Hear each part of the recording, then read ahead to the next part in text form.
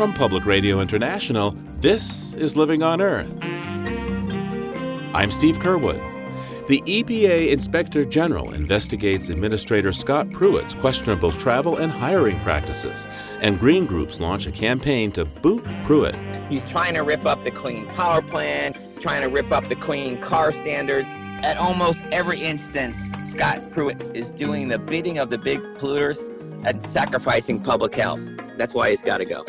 Also, NASA explains the celestial phenomenon of Steve, but there are plenty of mysteries still out there. The citizen scientists have told us about a type of aurora that they call the blob aurora because it sits overhead for a couple of hours as opposed to most aurora, which changes much more rapidly than that. Turning our eyes to the skies and more this week on Living on Earth. Stick around. From PRI and the Jennifer and Ted Stanley studios at the University of Massachusetts, Boston, this is Living on Earth. I'm Steve Curwood.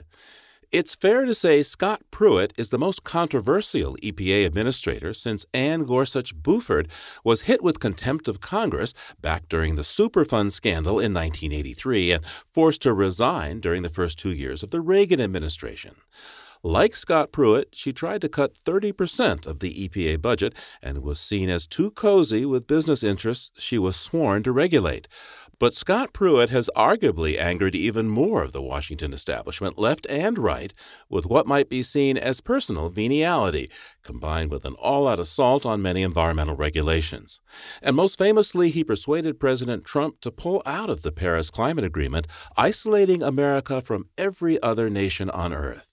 Republicans as well as Democrats in Congress have demanded his resignation, along with eco groups that say it's time to boot Pruitt. Here to discuss is Gene Karpinski, president of the League of Conservation Voters. Gene, welcome back to Living on Earth.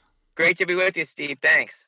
I understand that there are both policy and ethical concerns you have with Scott Pruitt. First, what concerns you most about the EPA policy changes he's led in his first year? Maybe you want to start with climate? Well, look, let's be clear. At almost every instance, Scott Pruitt is doing the bidding of the big polluters and sacrificing public health. He's trying to rip up the Clean Power Plan. He's trying to rip up the Clean Water Plan. Just this week, he's trying to rip up the Clean Car Standards. Again, the Clean Power Plan and the Clean Car Standards were two of the biggest steps this country has ever taken to cut carbon pollution that causes climate change. He hasn't succeeded yet, but he's sure doing all he can to try to make those no longer the law of the land. What about his record regarding toxic chemicals, Gene? So, Congress, to their credit, passed a very bipartisan reform of TSCA, which is well overdue. But unfortunately, it seems like Mr. Pruitt's ignoring the implementation of that law. And even more outrageously, the president asked for a 31% cut in the EPA budget, and Pruitt went along with that. Now, the good news is the Congress said no way, no how. In fact, they kept the EPA budget stable, at least. It should be rising, but at least they kept it stable. But the president and the administrator of the EPA want to cut the budget. Now, his previous job was as Attorney General of the state of Oklahoma, where at one point he said it was his job to sue the EPA. What do you make of his record, his selection, and the results of that selection? Well, you're absolutely right. In fact, he brought 13 or 14 lawsuits. The good news is he lost basically every one of those. So he was unsuccessful as an attorney general because the previous EPA administrators, Lisa Jackson and Gina McCarthy, were following the law. And he basically lost in court every time. Unfortunately, though, with the new president, the president wanted to do the wishes of the people who helped put him in office, which is big oil, dirty coal companies, and Scott Pruitt was their guy.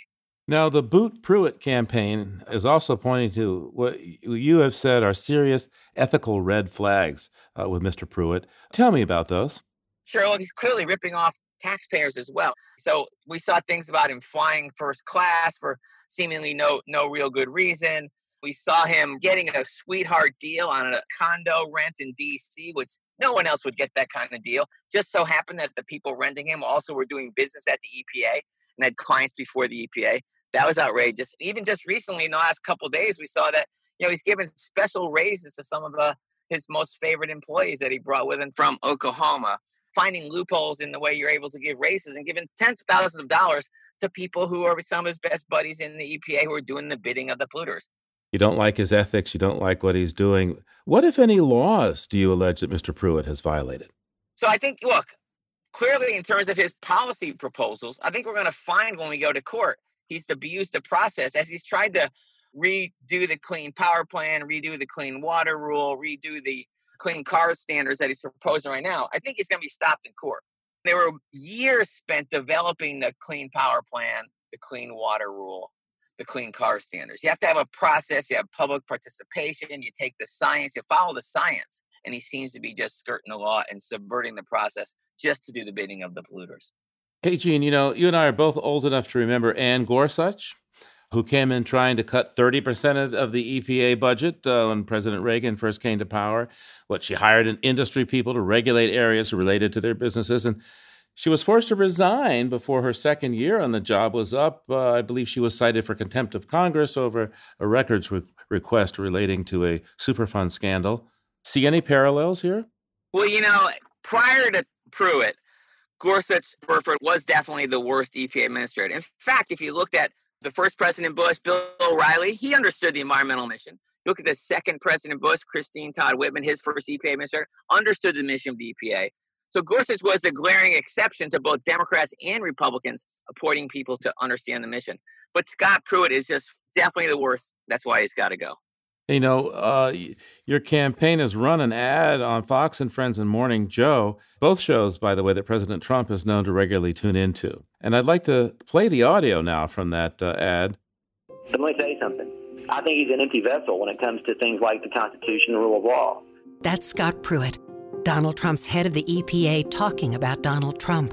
The same Scott Pruitt under investigation for wasting more than 100,000 taxpayer dollars on first-class flights, and who's failed to enforce laws that protect Americans from arsenic and mercury.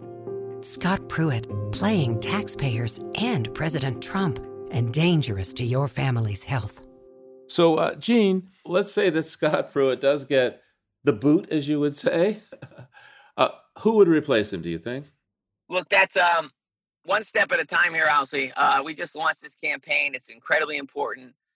So let's see how this plays out. And I wouldn't want to speculate, but we'd like to think that we could find someone who actually understands and agrees with the mission of the EPA, which is to protect public health, keep our air and water clean, rather than someone who spent a lot of his career suing the EPA for doing its job. Gene Karpinski is president of the League of Conservation Voters. Thanks so much for taking the time today. Great to talk to you again, Steve. Thanks. The press office at the EPA declined repeated requests via telephone and email to comment on this story.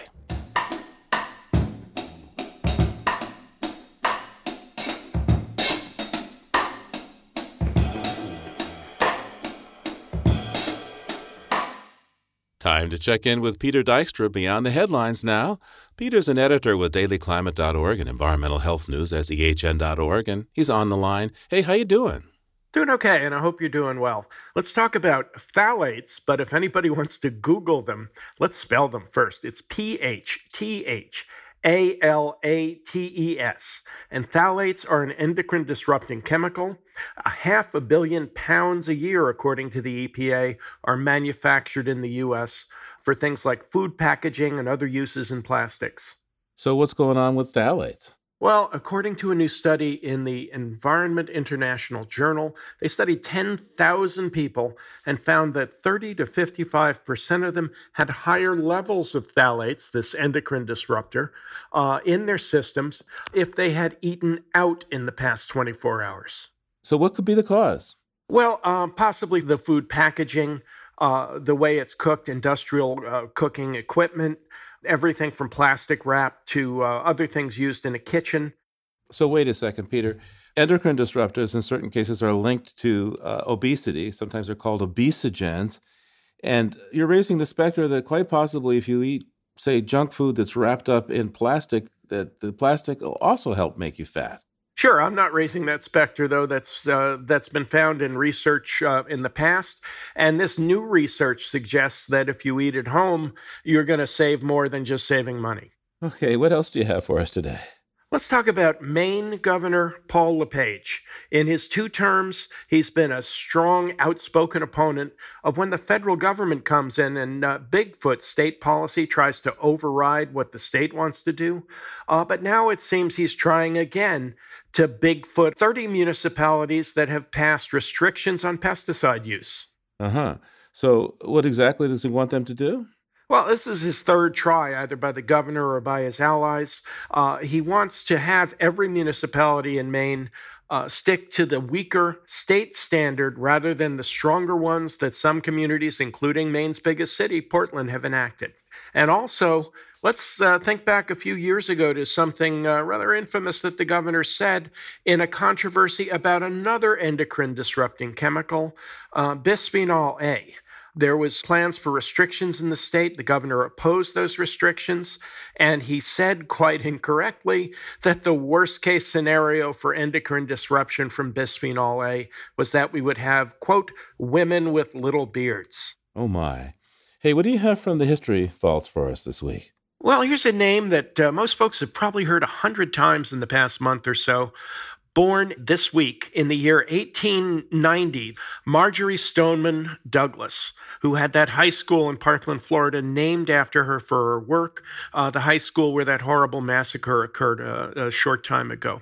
She was a reporter till age 57.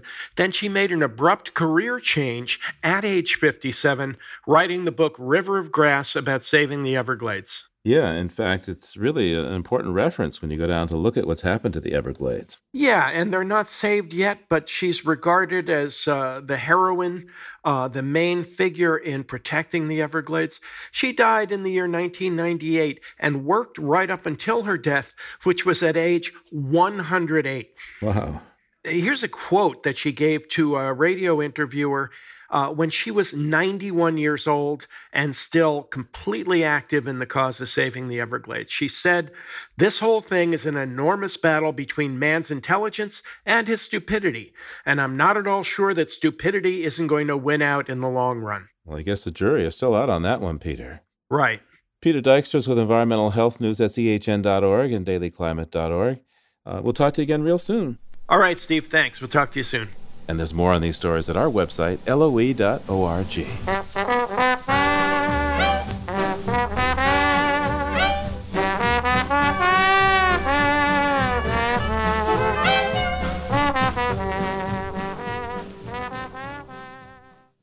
If you like what you hear on Living on Earth, please join us with a gift of $5 or more. Just go to loe.org and click on Donate at the top of the page. And thank you.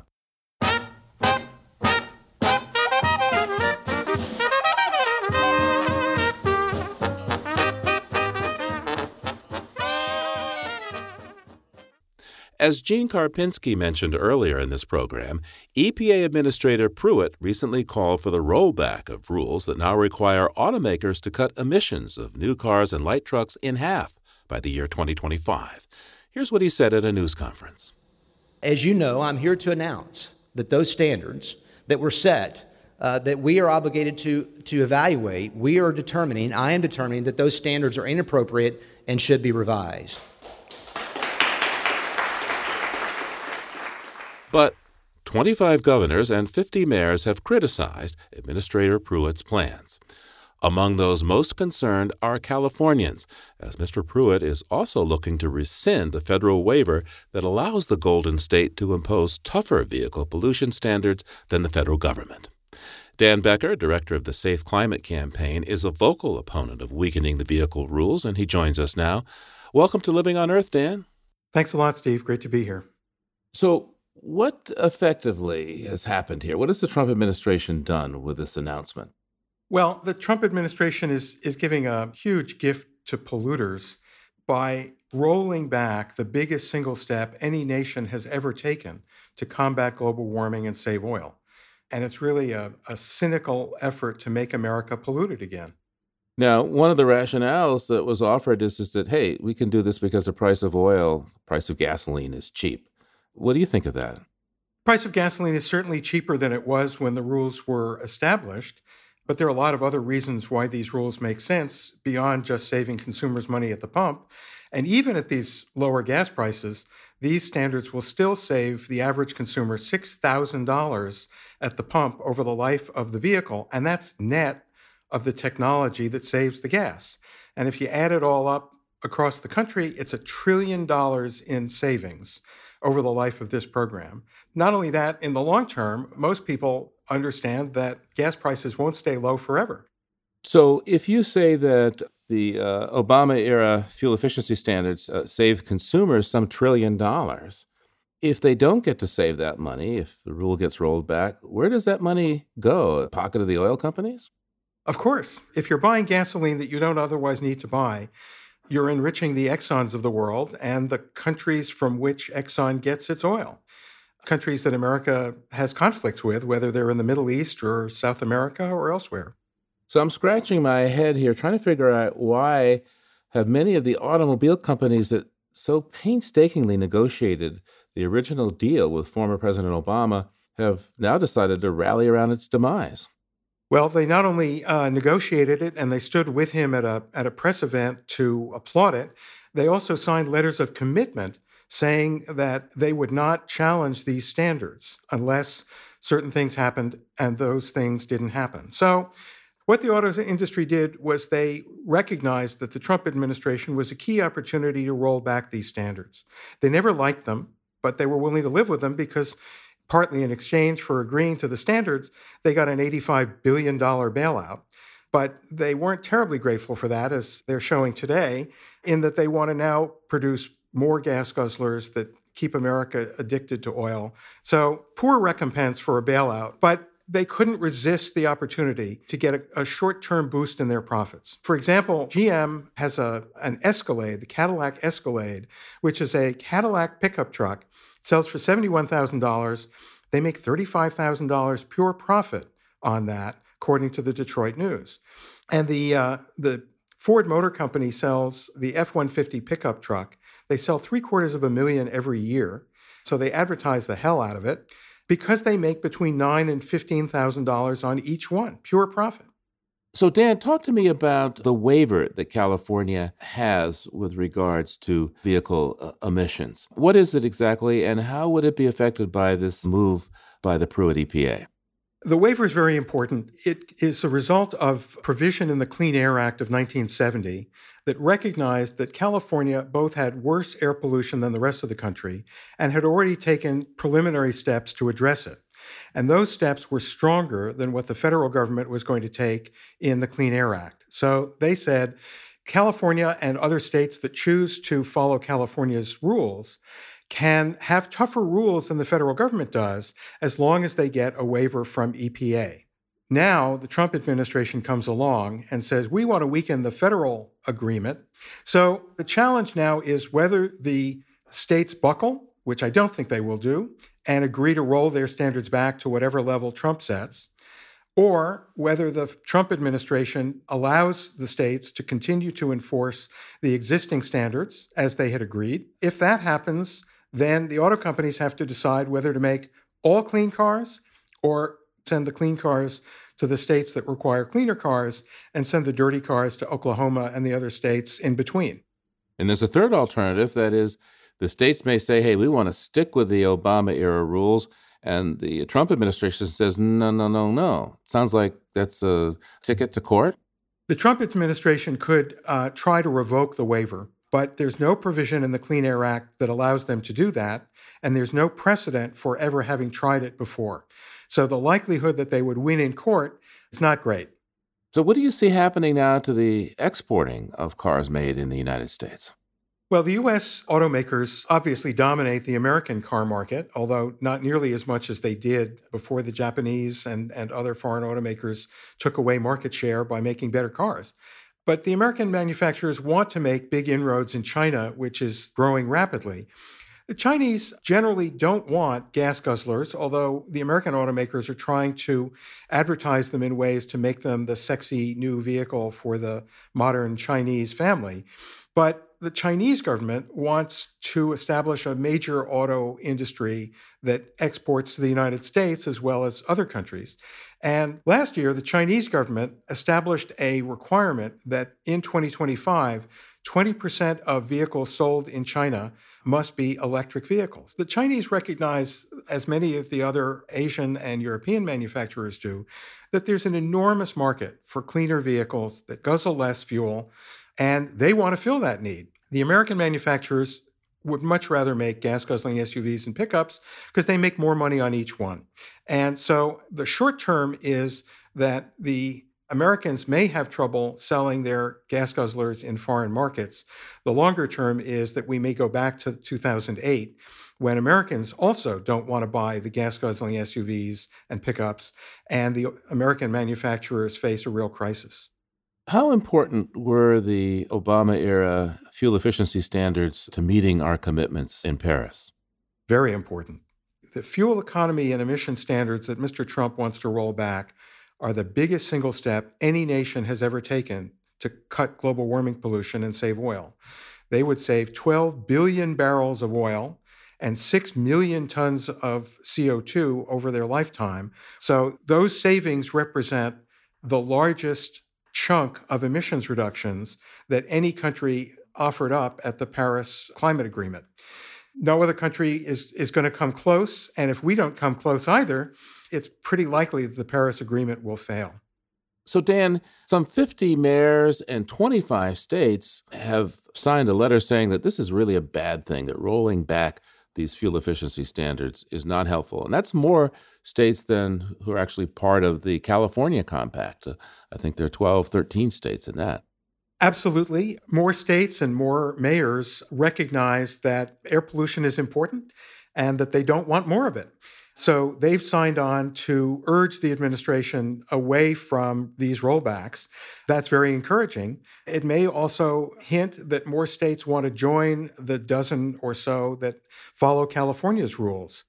So what's the process here, and what are the prospects of reversing this course of action?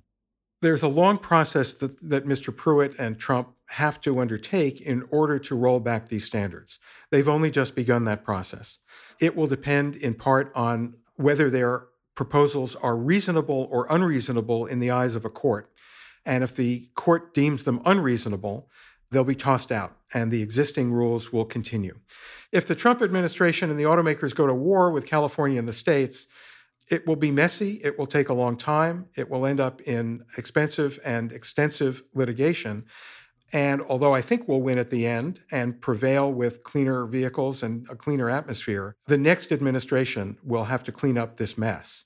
And we'll have to decide for not just the cars being made through 2025, which are what are at risk here, but also the vehicles that will be made beyond 2025. And the auto companies know it, and Mr. Trump may learn it.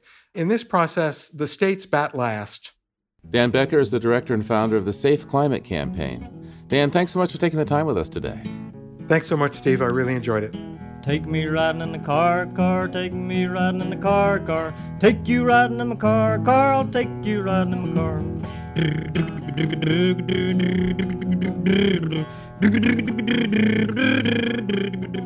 In May of 2017, we told you the story of Steve, a glowing purple and green ribbon across the sky that mystified skywatchers because it shows up much further south than the famous northern lights called Aurora Borealis. These observers decided to call it Steve, echoing the woodland creatures in the children's movie Over the Hedge. I would be a lot less afraid of it if I just knew what it was called. Let's call it Steve. Steve? It's a pretty name. Steve sounds nice. Yeah, I'm a lot less scared of Steve. Oh, great and powerful Steve! What do you want? I don't think it can speak. I heard that, young man. Well, now there's a bona fide scientific explanation for Steve of the nighttime sky, and NASA space scientist Liz McDonald joins us now. Welcome to Living on Earth, Liz. Hi, thanks for having me. So what's changed your understanding of Steve since the initial discovery, and what is Steve?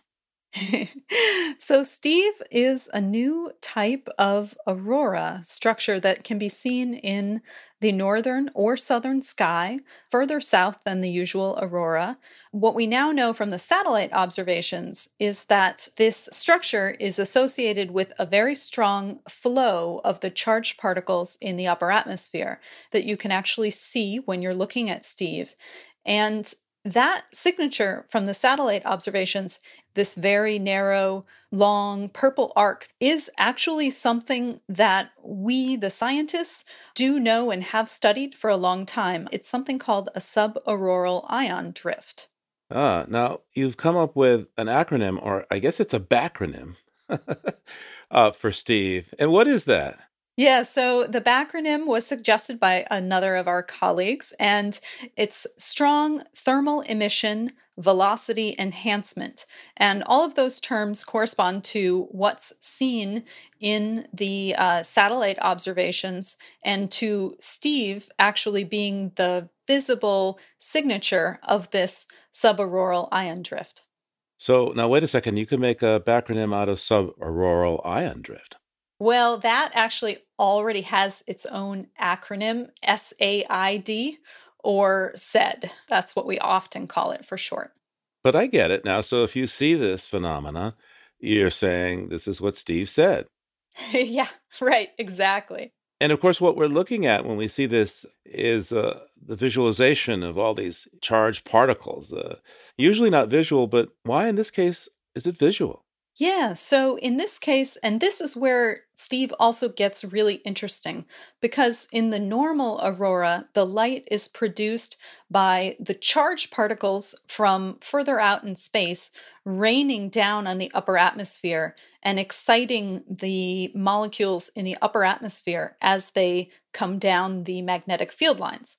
And in this case, we think that the light associated with Steve is produced by this very strong flow in the upper atmosphere. So actually, the charged particles are kind of being dragged across the neutral particles in the atmosphere and heating them up. It's kind of more like a frictional heating mechanism, and that is producing some light, and that light is in different wavelengths than what you normally see in the aurora.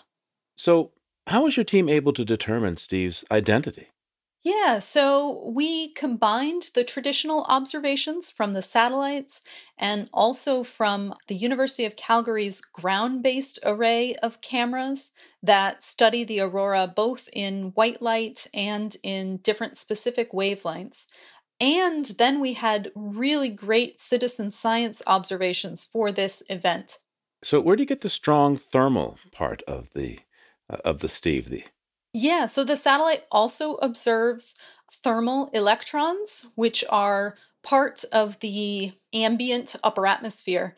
And those were extraordinarily heated right in this region where you see the light. And so they were about 5 times hotter than they usually are. And the temperature that we see there is actually around 6,000 degrees, which is actually also near the temperature of the surface of the sun. So something pretty hot. So you're saying that, gee, these particles might be 6,000 degrees? I mean, those are very high temperatures. How dangerous is it that it's that hot? Well, it's actually not a dangerous thing. It's gases that have gotten so hot that they have split apart.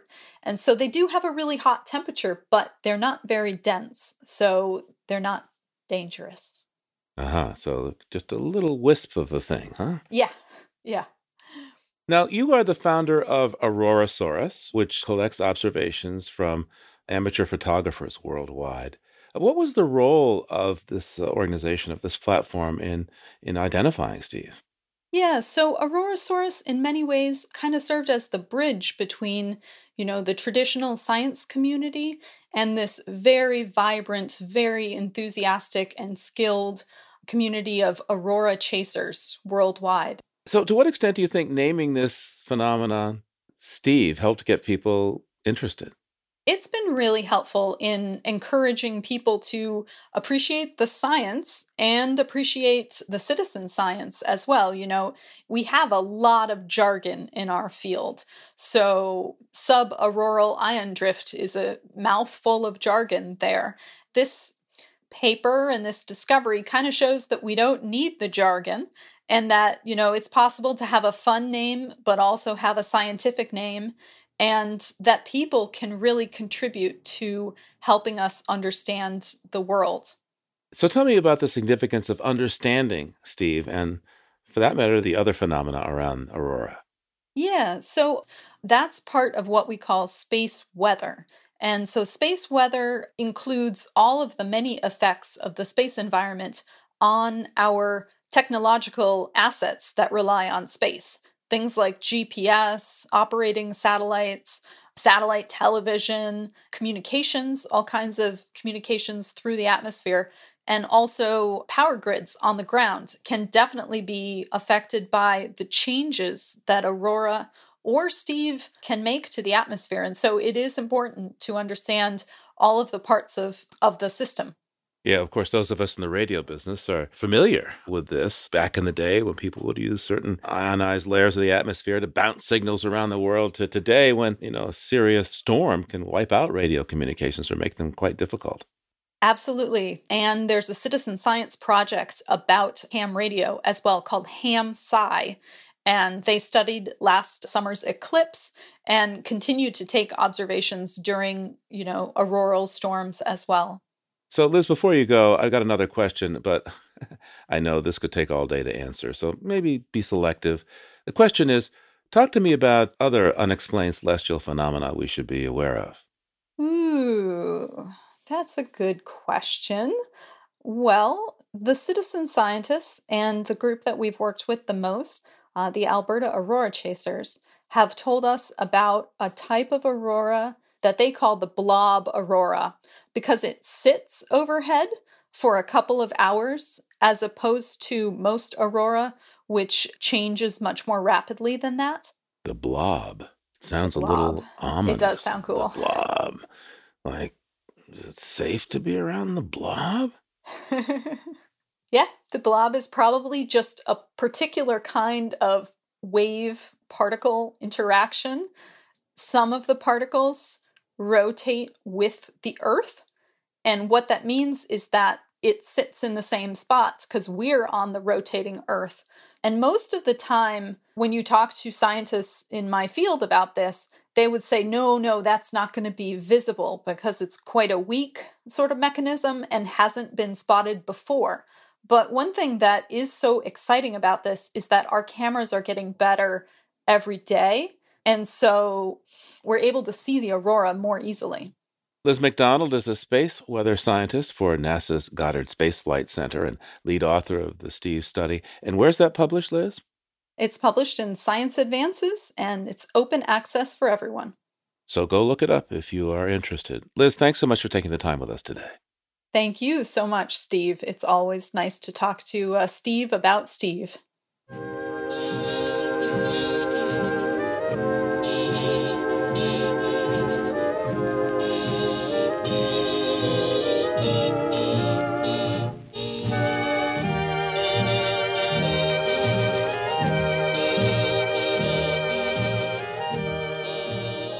Coming up, a reward for an outstanding oceanographer.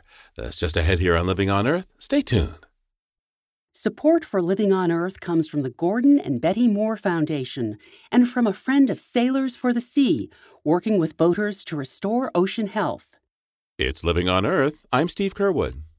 Jane Goodall, Jared Diamond, and C. Everett Koop are all highly respected science and environmental champions, and all are winners of the prestigious Tyler Prize for Environmental Achievement.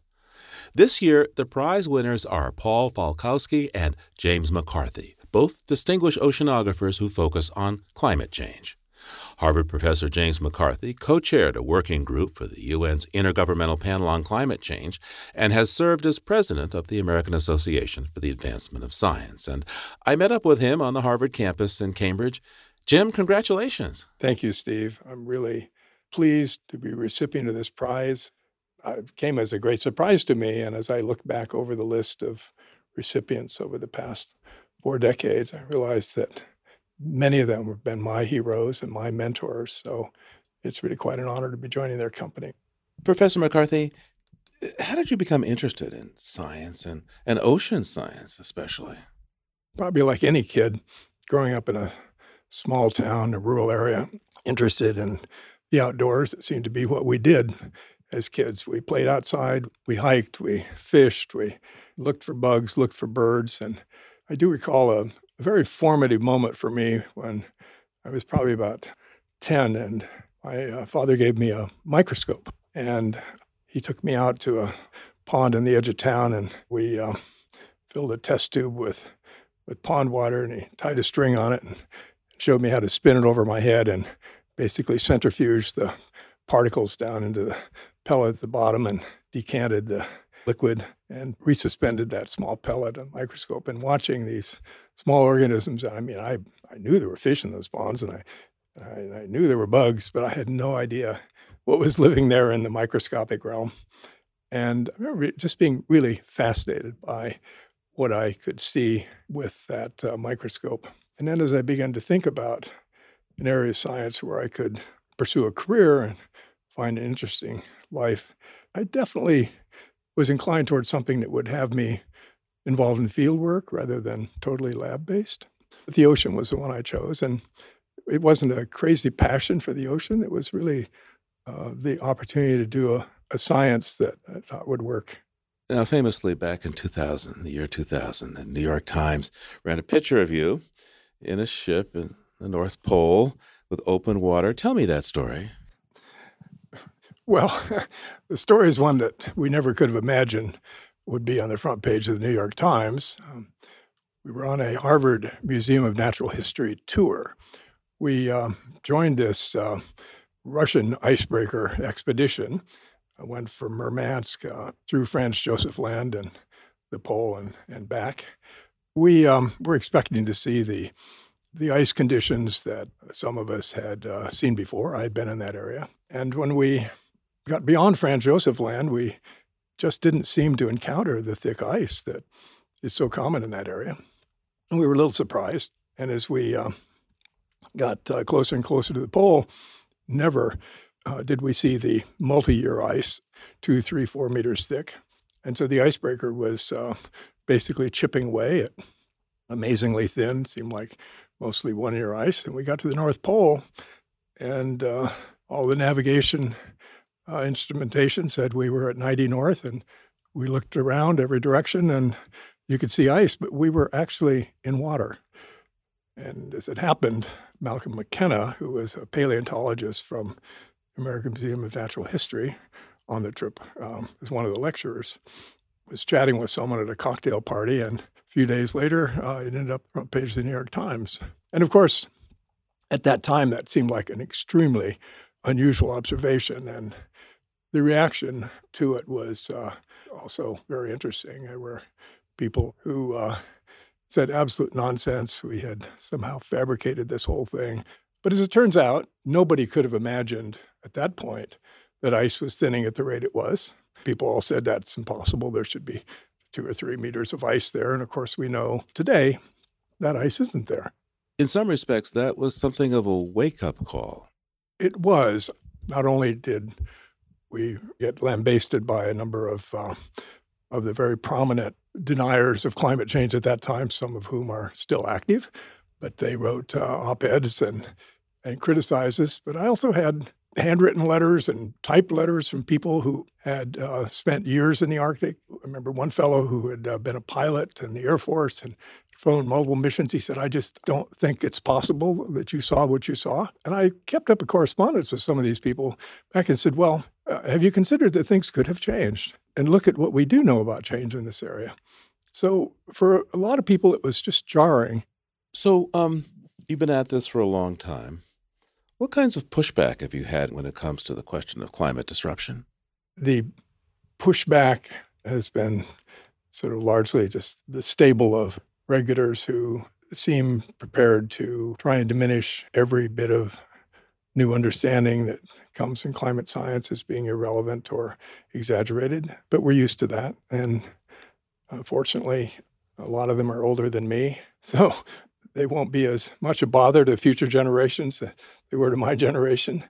Let's talk about what's been going on over the past year since the Trump administration has taken over in the United States. There's been quite a shift in government policies towards science in general, the environment specifically. What, if anything, concerns you there?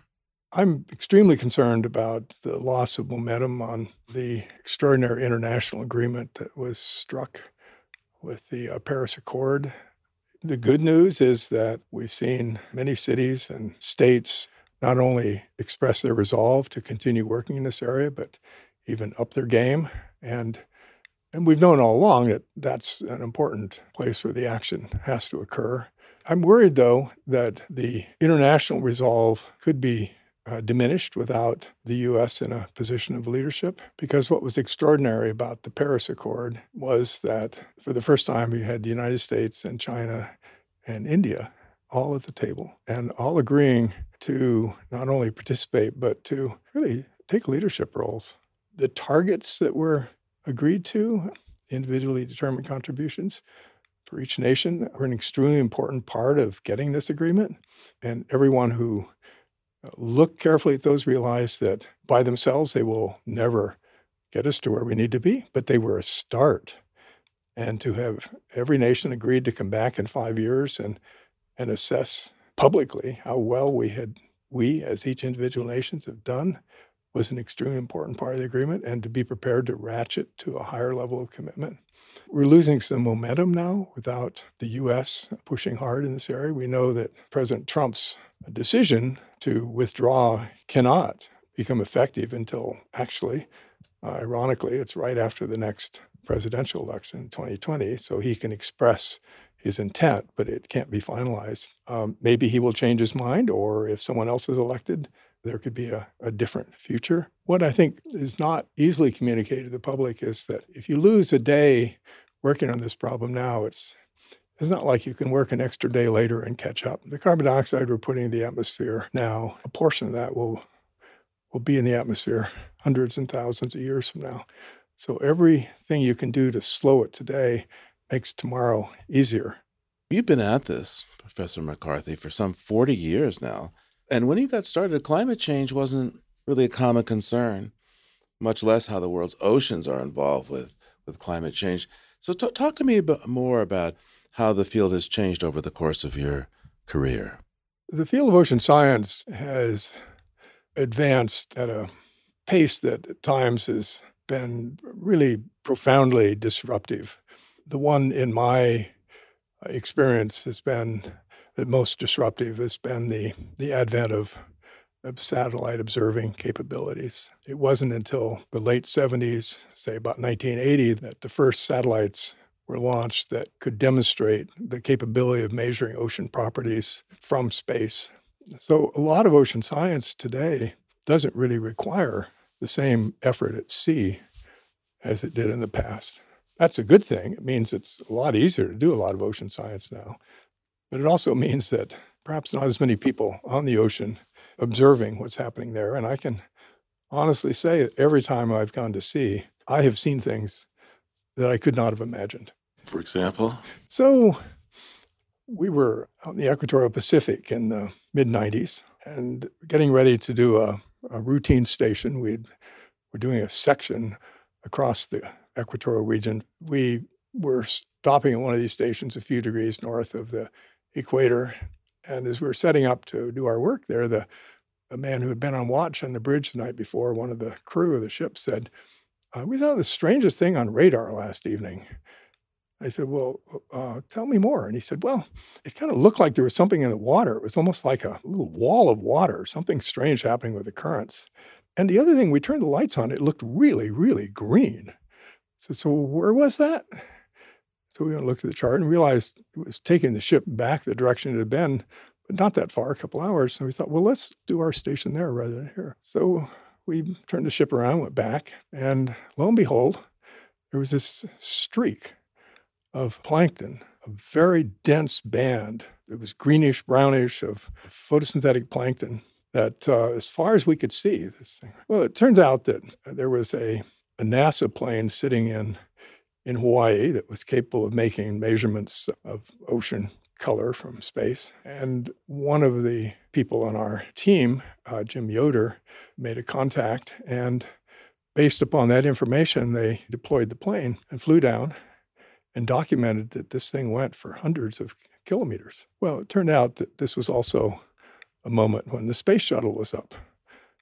And so someone at NASA said, "Hey, next time you go over the Pacific, look out the window and see what you can see." And they took a picture of this thing. And it ran a couple of thousand kilometers. So here was this streak of plankton production. It was clearly at a current boundary, but this was, really stunning. So it's still very exciting to go to sea. Every time I look forward to being surprised. We've been looking at some pretty dire topics, looking back in your career, the whole question of climate disruption. Frankly, there's the prospect of upending our entire civilization if we don't get this right. Professor McCarthy, what gives you hope? The trends are the right direction, actually. Today, if you look at the economics in the energy realm and realize that the non-fossil fuel-based energy sources are soaring, who could have imagined just a decade ago that today in Iowa you'd have 35% of the electricity coming from wind, or Oklahoma it's over 20%, or that Texas would be building wind and solar faster than any other state. And if you go back not too far in U.S. national policy, we had in the early 2000s a plan to build another 200 coal-fired power plants. Well, basically, not only do we not build those, but we're closing down a lot of power plants well before the end of their lifetime, coal-fired power plants. Now, part of that is because of the abundance of natural gas, which is cleaner than coal. But today, you're finding that wind and in some locations solar is more economically beneficial for a long-term investment than even gas-fired power plants for electricity. But what more than anything else gives me hope is seeing the young people today, the college-age population who are learning about this subject, and whether they go into business, or they go into the public sector, any position, any career, they're carrying with them an understanding that earlier generations didn't have of the importance of this problem. And when I interact with these students, you see a passion to be involved in the solution side of this question. And I think that's a very, very hopeful indication that as we move through this bottleneck, we'll emerge much stronger on the other side. James J. McCarthy is a professor of biological oceanography at Harvard University and a co-recipient of this year's Tyler Prize for Environmental Achievement. Congratulations. Thank you, Steve.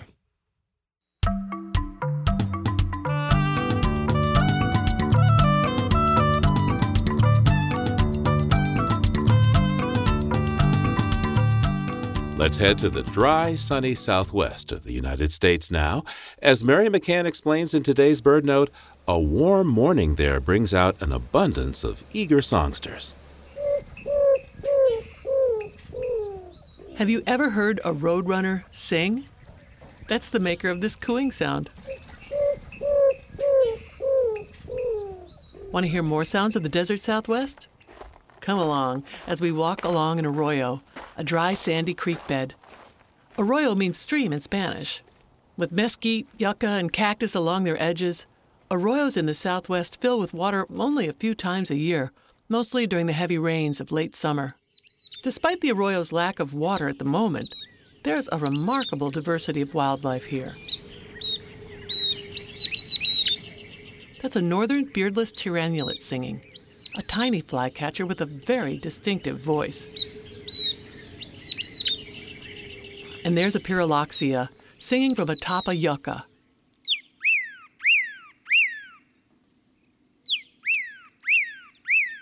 The pyrrholoxia looks a lot like a cardinal, except it's feathered in silvery gray with magenta highlights.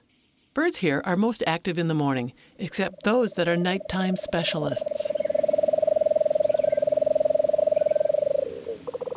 Just after sunset, we'd hear the drawn-out trill of a lesser nighthawk.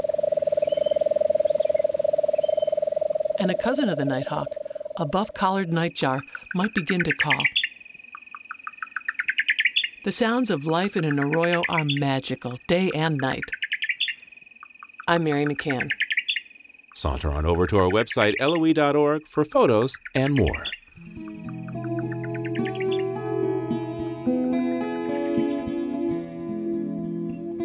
Living on Earth is produced by the World Media Foundation. Our crew includes Naomi Ehrenberg, Bobby Bascom, Savannah Christensen, Jenny Doring, Jamie Kaiser, Hannah Loss, Don Lyman, Helen Palmer, Ainsley O'Neill, Adelaide Chen, and Yolanda Omari. Tom Tiger engineered our show with help from John Gesso and Jake Rigo. Allison Lirish-Dean composed our themes. You can hear us anytime at LOE.org, and like us, please, on our Facebook page, PRI's Living on Earth, and we tweet from @LivingOnEarth. I'm Steve Curwood. Thanks for listening. Funding for Living on Earth comes from you, our listeners, and from the University of Massachusetts Boston, in association with its School for the Environment, developing the next generation of environmental leaders, and from the Grantham Foundation for the Protection of the Environment, supporting strategic communications and collaboration in solving the world's most pressing environmental problems. Support also comes from the Energy Foundation, serving the public interest by helping to build a strong, clean energy economy, from Carl and Judy Fehrenbach of Boston, Massachusetts, and from Solar City, America's solar power provider. Solar City is dedicated to revolutionizing the way energy is delivered by giving customers a renewable alternative to fossil fuels. Information at 888-997-1703. That's 888-997-1703. PRI, Public Radio International.